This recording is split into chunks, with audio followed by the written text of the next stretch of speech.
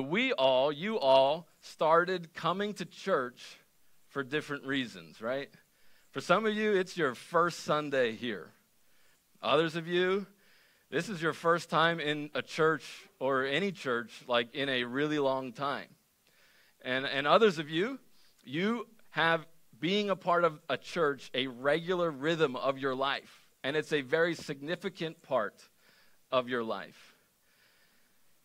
So a special welcome to all of you, no matter where you are in your journey of faith, because God has a next step for you that's unique for you. But it's just kind of hard to know what that next step is, isn't it? Especially if you're just starting. Like, where is this going? And if you come here recently, if you just started a relationship with Jesus, if you just got baptized, you know that God is doing something. But what exactly is he doing? You're like, I put my faith in Jesus. I know the Holy Spirit lives inside of me and empowers me to live an incredible life. But what exactly is the Holy Spirit doing in my life? Well, there's three pretty powerful things that happen when you become a Christian. Number one, you are saved from the penalty of sin. Like, you are free from the penalty of sin, paying for your sin, because Jesus paid for it for you on the cross. You don't have to pay that penalty anymore. The second thing that happens is that you are saved, or you are free from the power of sin. Meaning the Holy Spirit comes to live inside of you, and he transforms your life so that you can honor God. You can choose to follow Jesus and not give in to the old sinful habits and urges and temptations that we all have. You have the power to overcome sin. You're not held by that anymore. And the third thing that happens is that you are freed or saved from the presence of sin one day. One day you'll be with God forever in heaven, and there will be no sin, there will be no shame, you will be free from the presence of sin. And so those are pretty cool, right? And we kind of get the first one, Jesus died to pay the penalty for my sin, okay? And we kind of get the third one, like one day I'm going to go to heaven. But what in the world is the second one, right? What does it mean to be saved or free from the power of sin in your life? Because some of you today are like, do you know how hard it was just to get here to church this morning? And do you know, like, I have these urges and temptations inside of me right now to do things I don't want to do. I just want to grab my phone and just right now, I have this inside of me. It's like that real. Every moment of life is hard, and you might say that, and that's true, right? But it's helpful to get a clear picture of where we're going, of where we're headed in order to get there. So, like, what qualities, what characteristics is God developing in your life? What is your life going to look like as God works in it and transforms your life? Where you're going.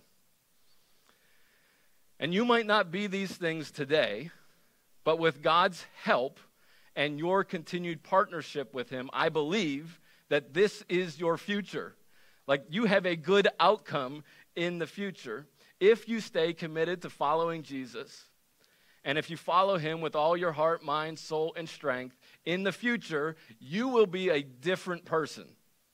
Anyone want to be a different person? Okay, we got some nodding heads today. There you go. But what exactly does a different person look like?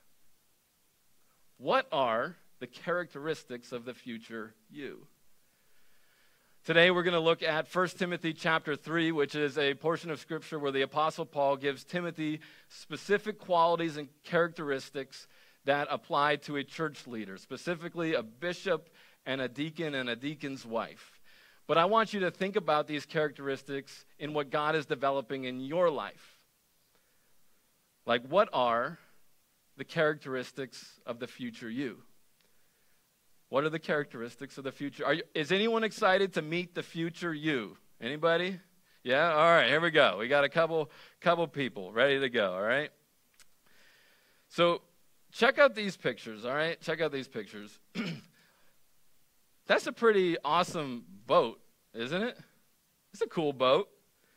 And guess what? I think you're pretty awesome right now. You know, you're pretty cool. You're pretty cool. Give yourself a high five, all right? You'd be like, good job, me. Yeah, I'm good. I'm good. Yeah, I'm pretty awesome. But when we get a bigger picture of what God is doing in our life, when we get a clearer vision of where we're heading, it's easier to get there. And this boat is pretty cool. But when you fill up the whole picture, it gives you a better idea of where you're going. Like your future self will thank you for the investment that you are making in your faith today.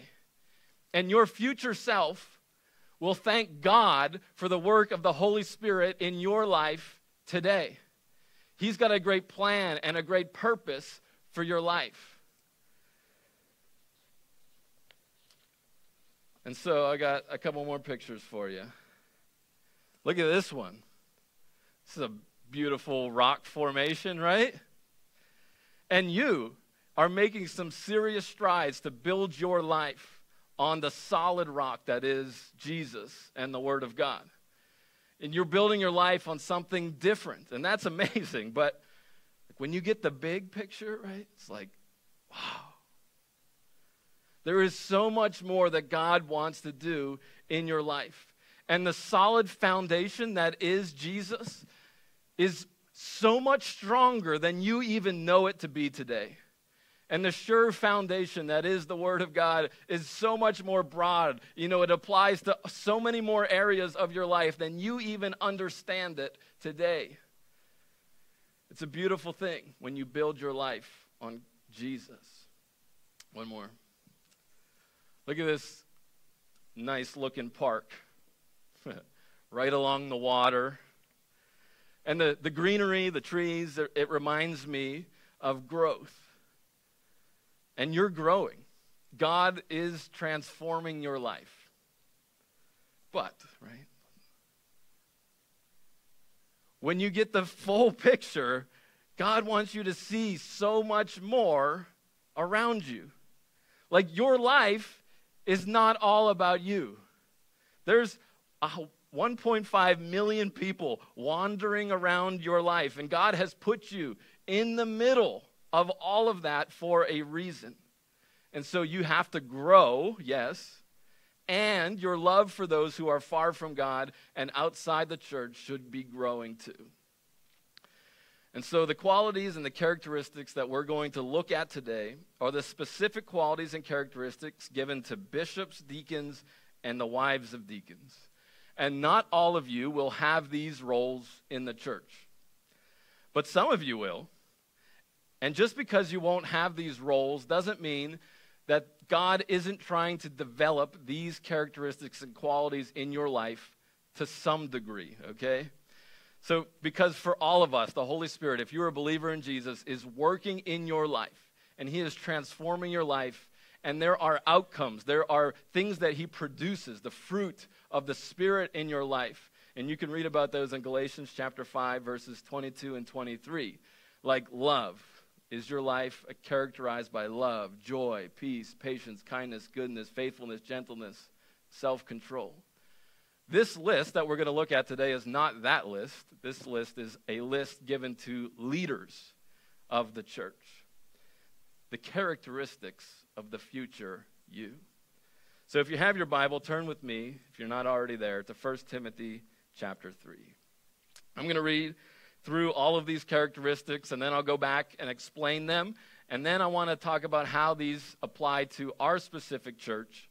And then I'm going to share some of my personal reflections or thoughts about the qualifications that we read in here that apply to me as your pastor. All right? So, Paul starts with the bishop, and here's what he says. The words will be on the screen behind me if you don't have your Bible. This is a trustworthy saying. If someone aspires to be an elder, he desires an honorable position. So an elder must be a man whose life is above reproach. He must be faithful to his wife. He must exercise self-control, live wisely, and have a good reputation. He must enjoy having guests in his home, and he must be able to teach. He must not be a heavy drinker or be violent. He must be gentle, not quarrelsome, and not love money. He must manage his own family well, having children who respect and obey him. For if a man cannot manage his own household, how can he take care of God's church? An elder must not be a new believer, because he might become proud, and the devil will cause him to fall. Also, people outside the church must speak well of him, so that he will not be disgraced and fall into the devil's trap. In the same way, deacons must be well respected and have integrity. So now he's speaking to a different group of people. They must not be heavy drinkers or dishonest with money. They must be committed to the mystery of the faith now revealed and must live with a clear conscience. Before they are appointed as deacons, let them be closely examined, and if they pass the test, then let them serve as deacons. And then, in a different group of people, in the same way, their wives, the deacons' wives, must be respected and must not slander others. They must exercise self-control and be faithful in everything they do. A deacon now must be faithful to his wife, and he must manage his children and household well. Those who do well as deacons will be rewarded with the respect from others and will have increased confidence in their faith in Christ Jesus. The characteristics of the future you. It's pretty cool. A couple weeks ago, about a month ago, maybe 2 months ago, there was a group of people that got together in my home, and we were discussing the process, coming up with the process by which we were going to hire our first pastoral staff team member to join me on staff. And so we're having this conversation, and we could have talked about a million different things, right? I mean, it's like wide open. What are we going to talk about? And one of the questions we had to figure out is who the person we're looking for is. Like, what are their qualities? What are their characteristics? And one of the people in that group, like, pulled out, he was prepared, Mr. Jim, he pulled out his piece of paper and kind of went like this. And it was like, the Bible tells us the answer to that question, the specific qualities and characteristics that we are to look for in 1 Timothy chapter 3 and a couple other places. And, you know, sometimes it really is that simple, right? It's like the Bible tells us what to look for, right? So that's where we're starting. And so the Apostle Paul here outlines about 16 or so qualities to look for in a future pastor, elder, or bishop. And he first says that this is an honorable position, that it is good to desire to be in this position, and we must hold this position highly. But again, today, don't just think of this as these are qualifications for a pastor. This doesn't apply to me. I want you to think of it and say, how much do these qualities reflect in my life? How much am I growing, or how well do these describe me, all right? And so the first thing that Paul says is that his life must be above reproach. And this is sort of like the beginning statement, and all the other qualifications fall under this one, because this one is just like nothing can take hold upon. That's what this means. And so if someone expresses disappointment, if someone expresses disapproval, if someone tries to blame you for something, it just kind of doesn't stick. That's the idea. It's sort of like, anybody have like a non-stick cooking pan, you know? One of those that still gets stuff stuck on it anyway. But you got a non-stick pan for a reason.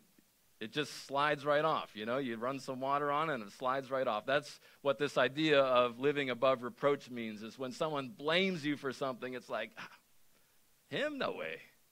No way. It just kind of slides right off. And so what specifically does that look like? Paul tells us 15 or so other things. We're going to move pretty quickly. But this first one that he starts with actually takes a little bit of explaining to do.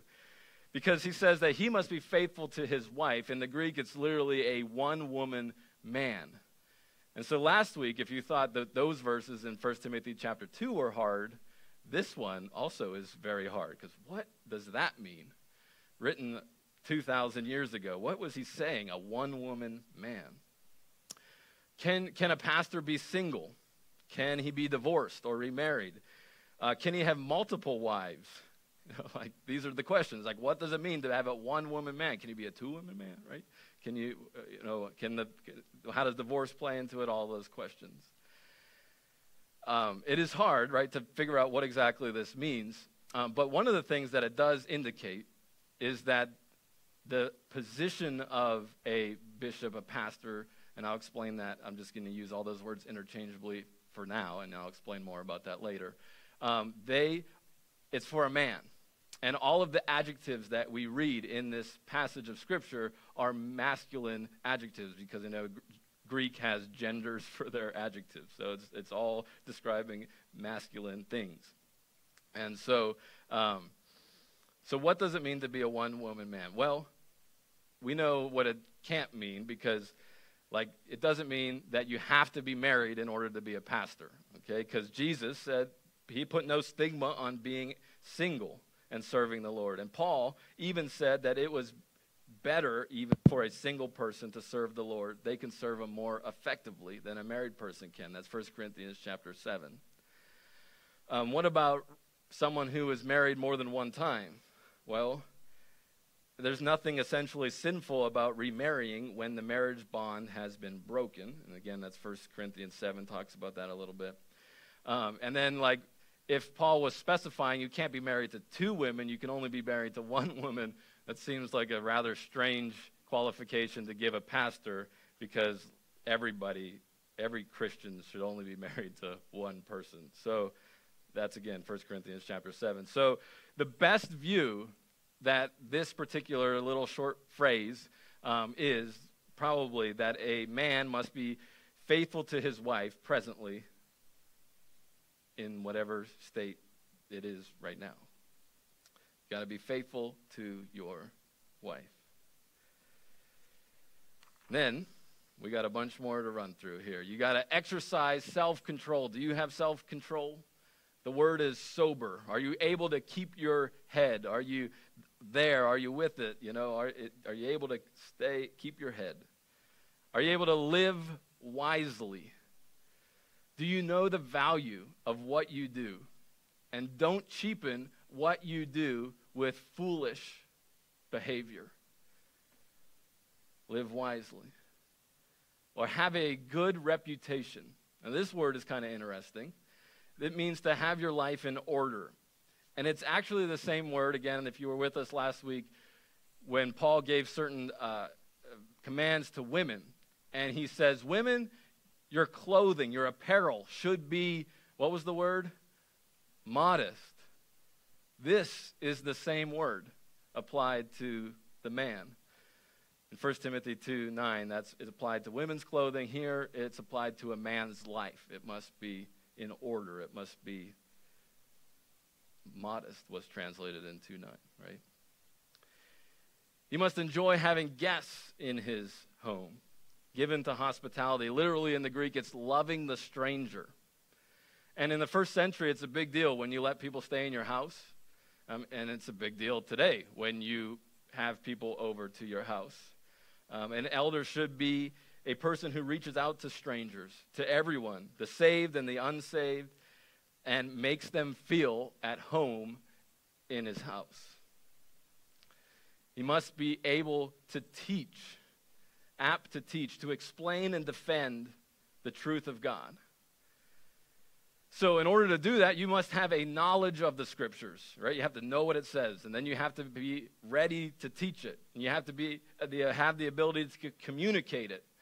And in Ephesians chapter 4, verse 11, Paul tells us that there's pastor teachers, and they're like one office with two kind of functions. And on this list, this particular one is the only one that is a function of the office of a church leader. Everyone else is a characteristics or a quality. This is like a skill, a function, being able to teach. It's what kind of sets this position apart.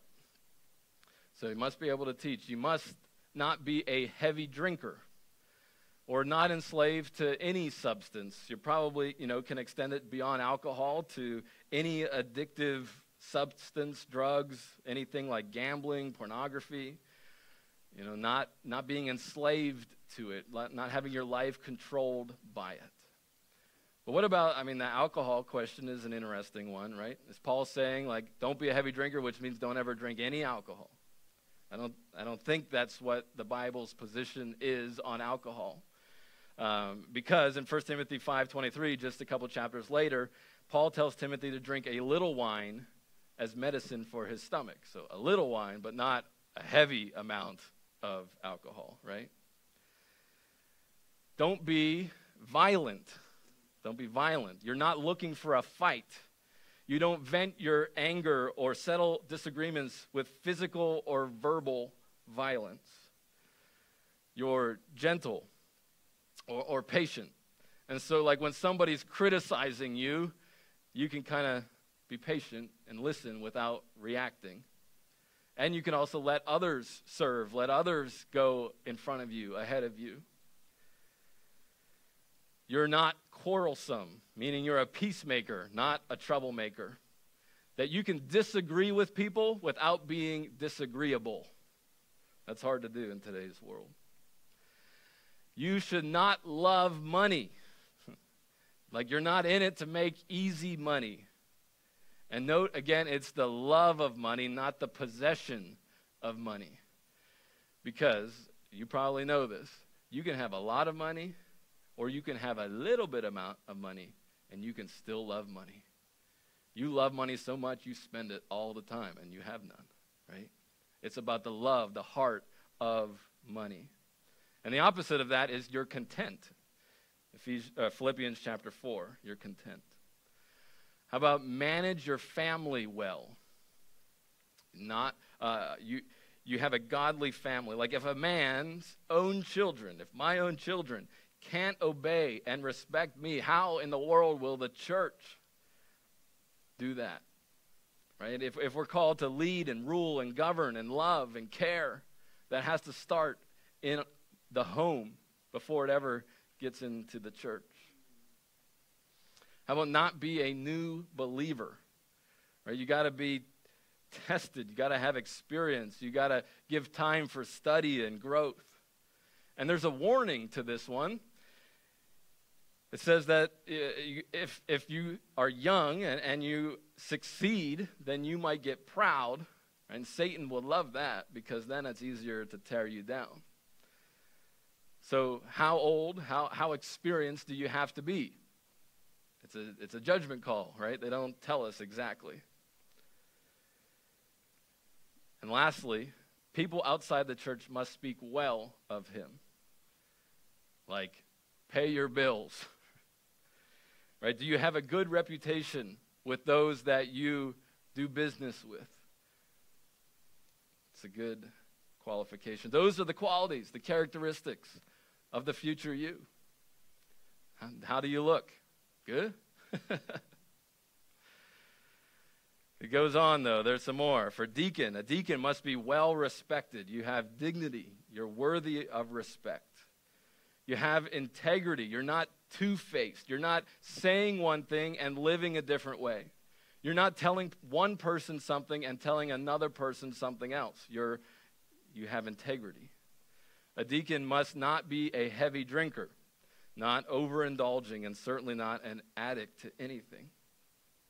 You must not be dishonest with money, right? Can you manage it well? Can you steward what God has entrusted to you? A deacon should be committed to the faith. Someone who not only knows what they believe, but lives it out. A deacon must be tested and proven over time without reasonable grounds of accusation. So over time, right? Over time it plays out. How's this person going to be? How's this person going to work out? Over time, you learn these things. A deacon must be faithful to his wife. There's that same phrase again. The same one for bishop is the same one for deacon. And so you have to ask the question then, don't lots of churches have female deacons? And the answer to that is yes, they do. So, okay? How can a female deacon be a one-woman man, right? Gets confusing sometimes. In the Bible, in Romans chapter 16, there is a woman named Phoebe, and she is called a deacon. It's the same word. And so you could extrapolate it out and say, okay, women can be deacons. But a deacon just simply means to serve. And so Phoebe, I think, was a servant. She was serving in a special way, in a great way. But she was not in the office or the position of a deacon. Because as we saw last week, right, these women's roles and men's roles here in 1 Timothy chapter 2 and 3, I mean, they're sort of there, but it's like trying to figure out what exactly is Paul trying to say in these verses. And so I think that it makes sense that a female can be a servant in every sense of the word, but the office, the position of a deacon is reserved for a man alone. And then the man must be able to manage his children and his household well.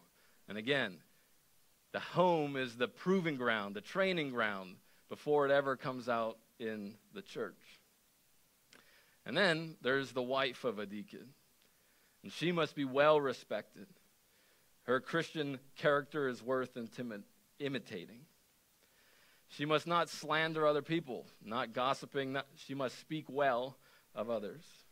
She must be able to exercise self-control. There's the word sober, able to keep your head. And she must be faithful in everything, must be trustworthy. That if somebody tells you to do something and you agree to do it, that you actually do it, that you are worthy of people's trust. And so there you go. That's all of them. Woo! The characteristics of the future you. Aren't you excited of what God is doing in your life, what he is producing in your life? God is developing these in your life. So here in this passage in 1 Timothy chapter 3, Timothy uses the word bishop to describe all of these things. Do you know what a bishop is? We don't have any bishops in this church. So people disagree about what church structure looks like, all right? So if you visit a different denomination, if you go down the street to this other church, their church is going to be organized and structured in a different way. But I'm not the only one. There's many people that fall in this view that the word bishop is synonymous with the word elder and pastor when it refers to the office in the New Testament. And there's two reasons why I believe that, and people that do believe this believe that, if you know what I mean. And we refer to these two passages in Titus and in 1 Peter that interchange these terms. So Titus is a letter written by the Apostle Paul to Pastor Titus. And I left you on the island of Crete so that you could complete your work there and appoint who? The elders, the presbyteros is the Greek word, in every town as I instructed you. An elder must live a blameless life. He must be faithful to his wife, and his children must be believers who don't have a reputation for being wild and rebellious. Similar qualifications for what we just read, right? A church leader, a bishop, that's the word used there, an episkopos, is a manager of God's household, so he must live a blameless life. He must not be arrogant or quick-tempered. He must not be a heavy drinker, violent, or dishonest with money. So see these interchangeable words that are used here to describe a similar thing. And in 1 Peter chapter 5, we see all three words interchanged. It says, now, a word to you who are elders, the presbyteros, elders, in the churches. I, too, am an elder and a witness to the sufferings of Christ, and I, too, will share in his glory when he is revealed to the whole world. As a fellow elder, I appeal to you. Pastor the church. Care for the church as God has entrusted you. And episkopos it. Watch over it. Bishop it willingly, not grudgingly. Not for what you will get out of it, but because you are eager to serve God. Don't lord over it, the people assigned to your care, but lead them with your own good example. So we see these three words that characterize functions of a church leader all kind of used interchangeably for the one office. And so when you see the word elder, it refers to this spiritual, mature person. And the word elder you find in the Old Testament in the Jewish culture. You could look back and see all the Jews in the early church would be like, oh yeah, I get what a church leader is. They're like the elders. We've had elders for thousands of years. I get it. And the Gentiles in the church would say, what's a church leader? Oh, it's a bishop. Oh yeah, those that oversee the organization and lead this and lead that. Oh, I get it. And then the word pastor is all throughout the Bible for those that shepherd people, lead people, care for people. So elder, bishop, pastor is all the same office. Different functions of it. And some of us might be more used to using certain words than others. So that's that. And then what's a deacon? We don't know. What's a deacon? In Acts chapter 6, deacons are called to serve tables, to serve food so that the elders can give their time to prayer and teaching. But how that is applied and how the elder, pastor, bishop is applied in various churches is unique and it's different. And I want us, if you remember anything today, I want us to remember that the organization of the church is so dynamic that it can adapt and change based on culture, based on where the church is, based on what the church is facing. Like God has designed it so uniquely that it has survived for 2,000 years. Think about all the changes in the world in the last 2,000 years. The Roman Empire was in charge of everything. Where's the Roman Empire today? But where's the church? Still here. Or anything else, and through the, all of the last 2,000 years, there's things that have come and gone, and the church has been able to stay through all those years because God has created it in such a way that it can change, adapt, and morph to accomplish the great purpose that God has given it. And so for us here at Connect Us Church, we are organized and operate sort of like this. And we're going to grow into this organizational chart.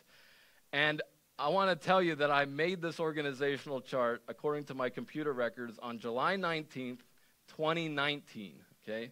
So that was around the first time that our first leadership team meeting happened, a year and a half before we ever started having weekly services here at Connect Us Church. And so if you see at the top or at the bottom, I like to put it at the bottom, is our leadership team. Because we are serving humbly everybody else, right? We're not lording over anybody. We are serving everybody else. At the bottom is our leadership team. And it will be made up of elders, pastors, bishops. But there will be other people on that team as well who are not elders. Both men and women, husbands and wives, are invited to be a part of the team. And the qualifications to be on the leadership team are similar to the ones that we've looked at today because they mark a maturing Christian. However, it is vital and it has been so helpful and so awesome to live in this reality to have various voices from people on different parts in their spiritual journey, sanctification journey along the way as part of this team. Because I believe decisions are made best as a team. And the opinions and inputs of everyone on the team is considered. And those people on the team help us think about things that I don't think about, which is important.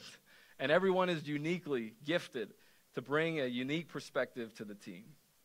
And so this structure, starting with this leadership team, is, I think, a very beautiful thing because in the New Testament, and I could give you a whole bunch of verses, there's some verses that read that the church leaders make decisions. And then there's other verses through like the book of Acts and stuff that the people, the church, make decisions. And so sometimes churches lean heavily on the church leaders making decisions. Like there's 5 guys in a room that decide everything. And sometimes churches lean very heavily on the congregation making the decision. So every week you have a ballot and you vote on stuff.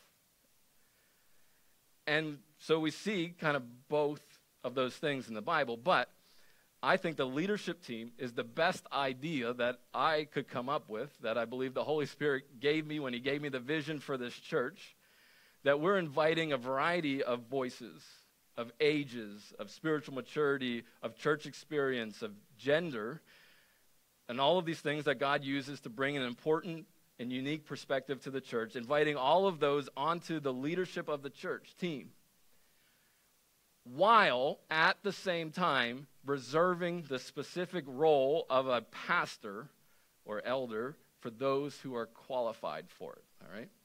So how do you know if someone is qualified to be a pastor or an elder? Well, you see it play out over time, right? That's what for a deacon. You see it play out over time. So when you start a new church, what don't you have? I mean, you don't have a lot of things, but you definitely don't have what? You don't have time. You don't have time. When you just start, you don't have time. So you need time. And those that have gone on before us to start churches and oversee and help, other people start churches, help us start churches, they're like, don't put people in positions that require time to evaluate them. It takes time before you can do that. And so as people are tested and proven over time, this will happen. So we are hiring, we're in the process of hiring our next elder, bishop, pastor, joining me on our pastoral staff team. And this is a big step for us. It's also going to cause a little bit of a shift in our leadership team, because now there'll be a team of full-time paid pastors, and there'll be volunteers who aren't full-time, who have full-time jobs and other things, a part of our leadership team. And one day, some of these volunteers who aren't full-time in ministry will take on the title of elder. And the roles and the functions of the people on our leadership team will shift and change as the church grows. Like the pastoral staff team will oversee the daily ministry of the church, and the leadership team will take a big vision of overseeing everything and making sure the church is headed and keeping on accomplishing the mission that God has given us, and it honors God. And so, where did the deacons? We just read all those qualifications about deacons, and if you've been looking at this chart, there's no deacons on this chart. Where did the deacons go? I told you, honestly, I don't know. I don't know where they go. The Bible doesn't tell us where they go. It tells us that they do anything helpful to serve and take on a serious leadership role in the church. And so some churches, they call the people that meet every month to work on the building deacons. I don't see that in the Bible. But I can envision a time in the future where someone takes on the official title of deacon for a specific time to accomplish a specific thing, just like we read in Acts chapter 6. So, that's a lot. And you're like, I have no idea how this applies to me at all. I know. That's what happens when you preach through the books of the Bible. But some of you, you're taking notes. You're like, I think God's calling me to this. This is important to me. Absolutely. And I think these are characteristics that God is developing in all of us in one degree or another over time. And so I thought the best way to end our time together today was to tell you my personal reflections on these. Since I am the only pastor, elder, bishop currently at Connect Us Church, I want to tell you how these apply to me. I've taken these qualifications seriously since I started in ministry 10 years ago. Can't believe it's been 10 years. 10 years. With the help of others that have gone on before me, right? I've been through a lot of stuff. I've been through a lot of challenges, different scenarios in my short time in ministry. And you don't just plant a church out of thin air, right? You go through a process. You work with people. There's groups of churches, and there's people that invest in your life that have prepared me for this moment. So I want to clearly share with you my heart and my commitment to God, my heart and my commitment about these qualifications, my heart for this church, and to you all. And I told you last week that it's easier to fight for something when you know that you know that you know that God has called you to this. And I know that I know that I know that God has called me to this, and I'm going to fight for these things with all that I am. So I got 9 of them for you, all right? I know that God loves me, that he died to pay the penalty for my sin, that he rose again to give me life, and empowers me to live an incredible life. I know that my salvation is secure and that God is working in my life. And I will do everything possible to continue to grow in my knowledge of this amazing mystery and to live it out. I promise to take my calling as pastor and church planter extremely seriously with the utmost gravity and weight. There is nothing more important that I could be doing. They say don't plant a church unless you have to. And I had to. And every step of the way thus far has been confirmation that, yes, I am doing what God is calling me to do, and I'd better stay on the right track. Number 3, God cares a lot more about who I am than what I do. And I promise to continue to grow and learn and be open and honest about what God is doing in my life. He is refining me and developing me in these qualities that we just studied today. And I want him to continue to make me into the person that he wants me to be, and I will rely on his grace, his forgiveness, and his mercy to experience all of it. I promise to continue to turn your attention to Jesus and do anything I can do to help you grow in your knowledge of the Word and challenge you to build your life on the words of God. Jesus is the one who gets all the honor and praise for this church. Jesus is the one who's building his church. Jesus is the one that is transforming your life. Number 5, I promise to continue to press into developing authentic relationships. So sometimes I think it would just be easier to preach and go on with church and not get to know you. And maybe you think the same way, right? I just want to come, listen to a good message, and I don't need to know everything about your life, and let's just move on, right? It would just be easier. You would enjoy it, I'd enjoy it, it'd be great. But if we really are serious about developing authentic relationships, that means we get to know all the good parts about each other and the bad parts about each other. And that means that we have, and I have, the opportunity to really hurt you bad. And it's in those moments that the greatest transformation comes. So I'm not going to avoid it. We will continue to value having fun because fun authenticates forgiveness, the key component of lasting relationships. And without forgiveness, we will have no church. And without forgiveness, there will be no life transformation. Number 6, I promise to continue to do my best to lead the way and model everything that I tell you to do. I don't want to refuse to do anything that I ask you to do. And one aspect of this means leading the way in generosity and giving. So we have our end of the year offering coming up in November, and Alicia and I have already been thinking about ways that we can give as leaders of our church.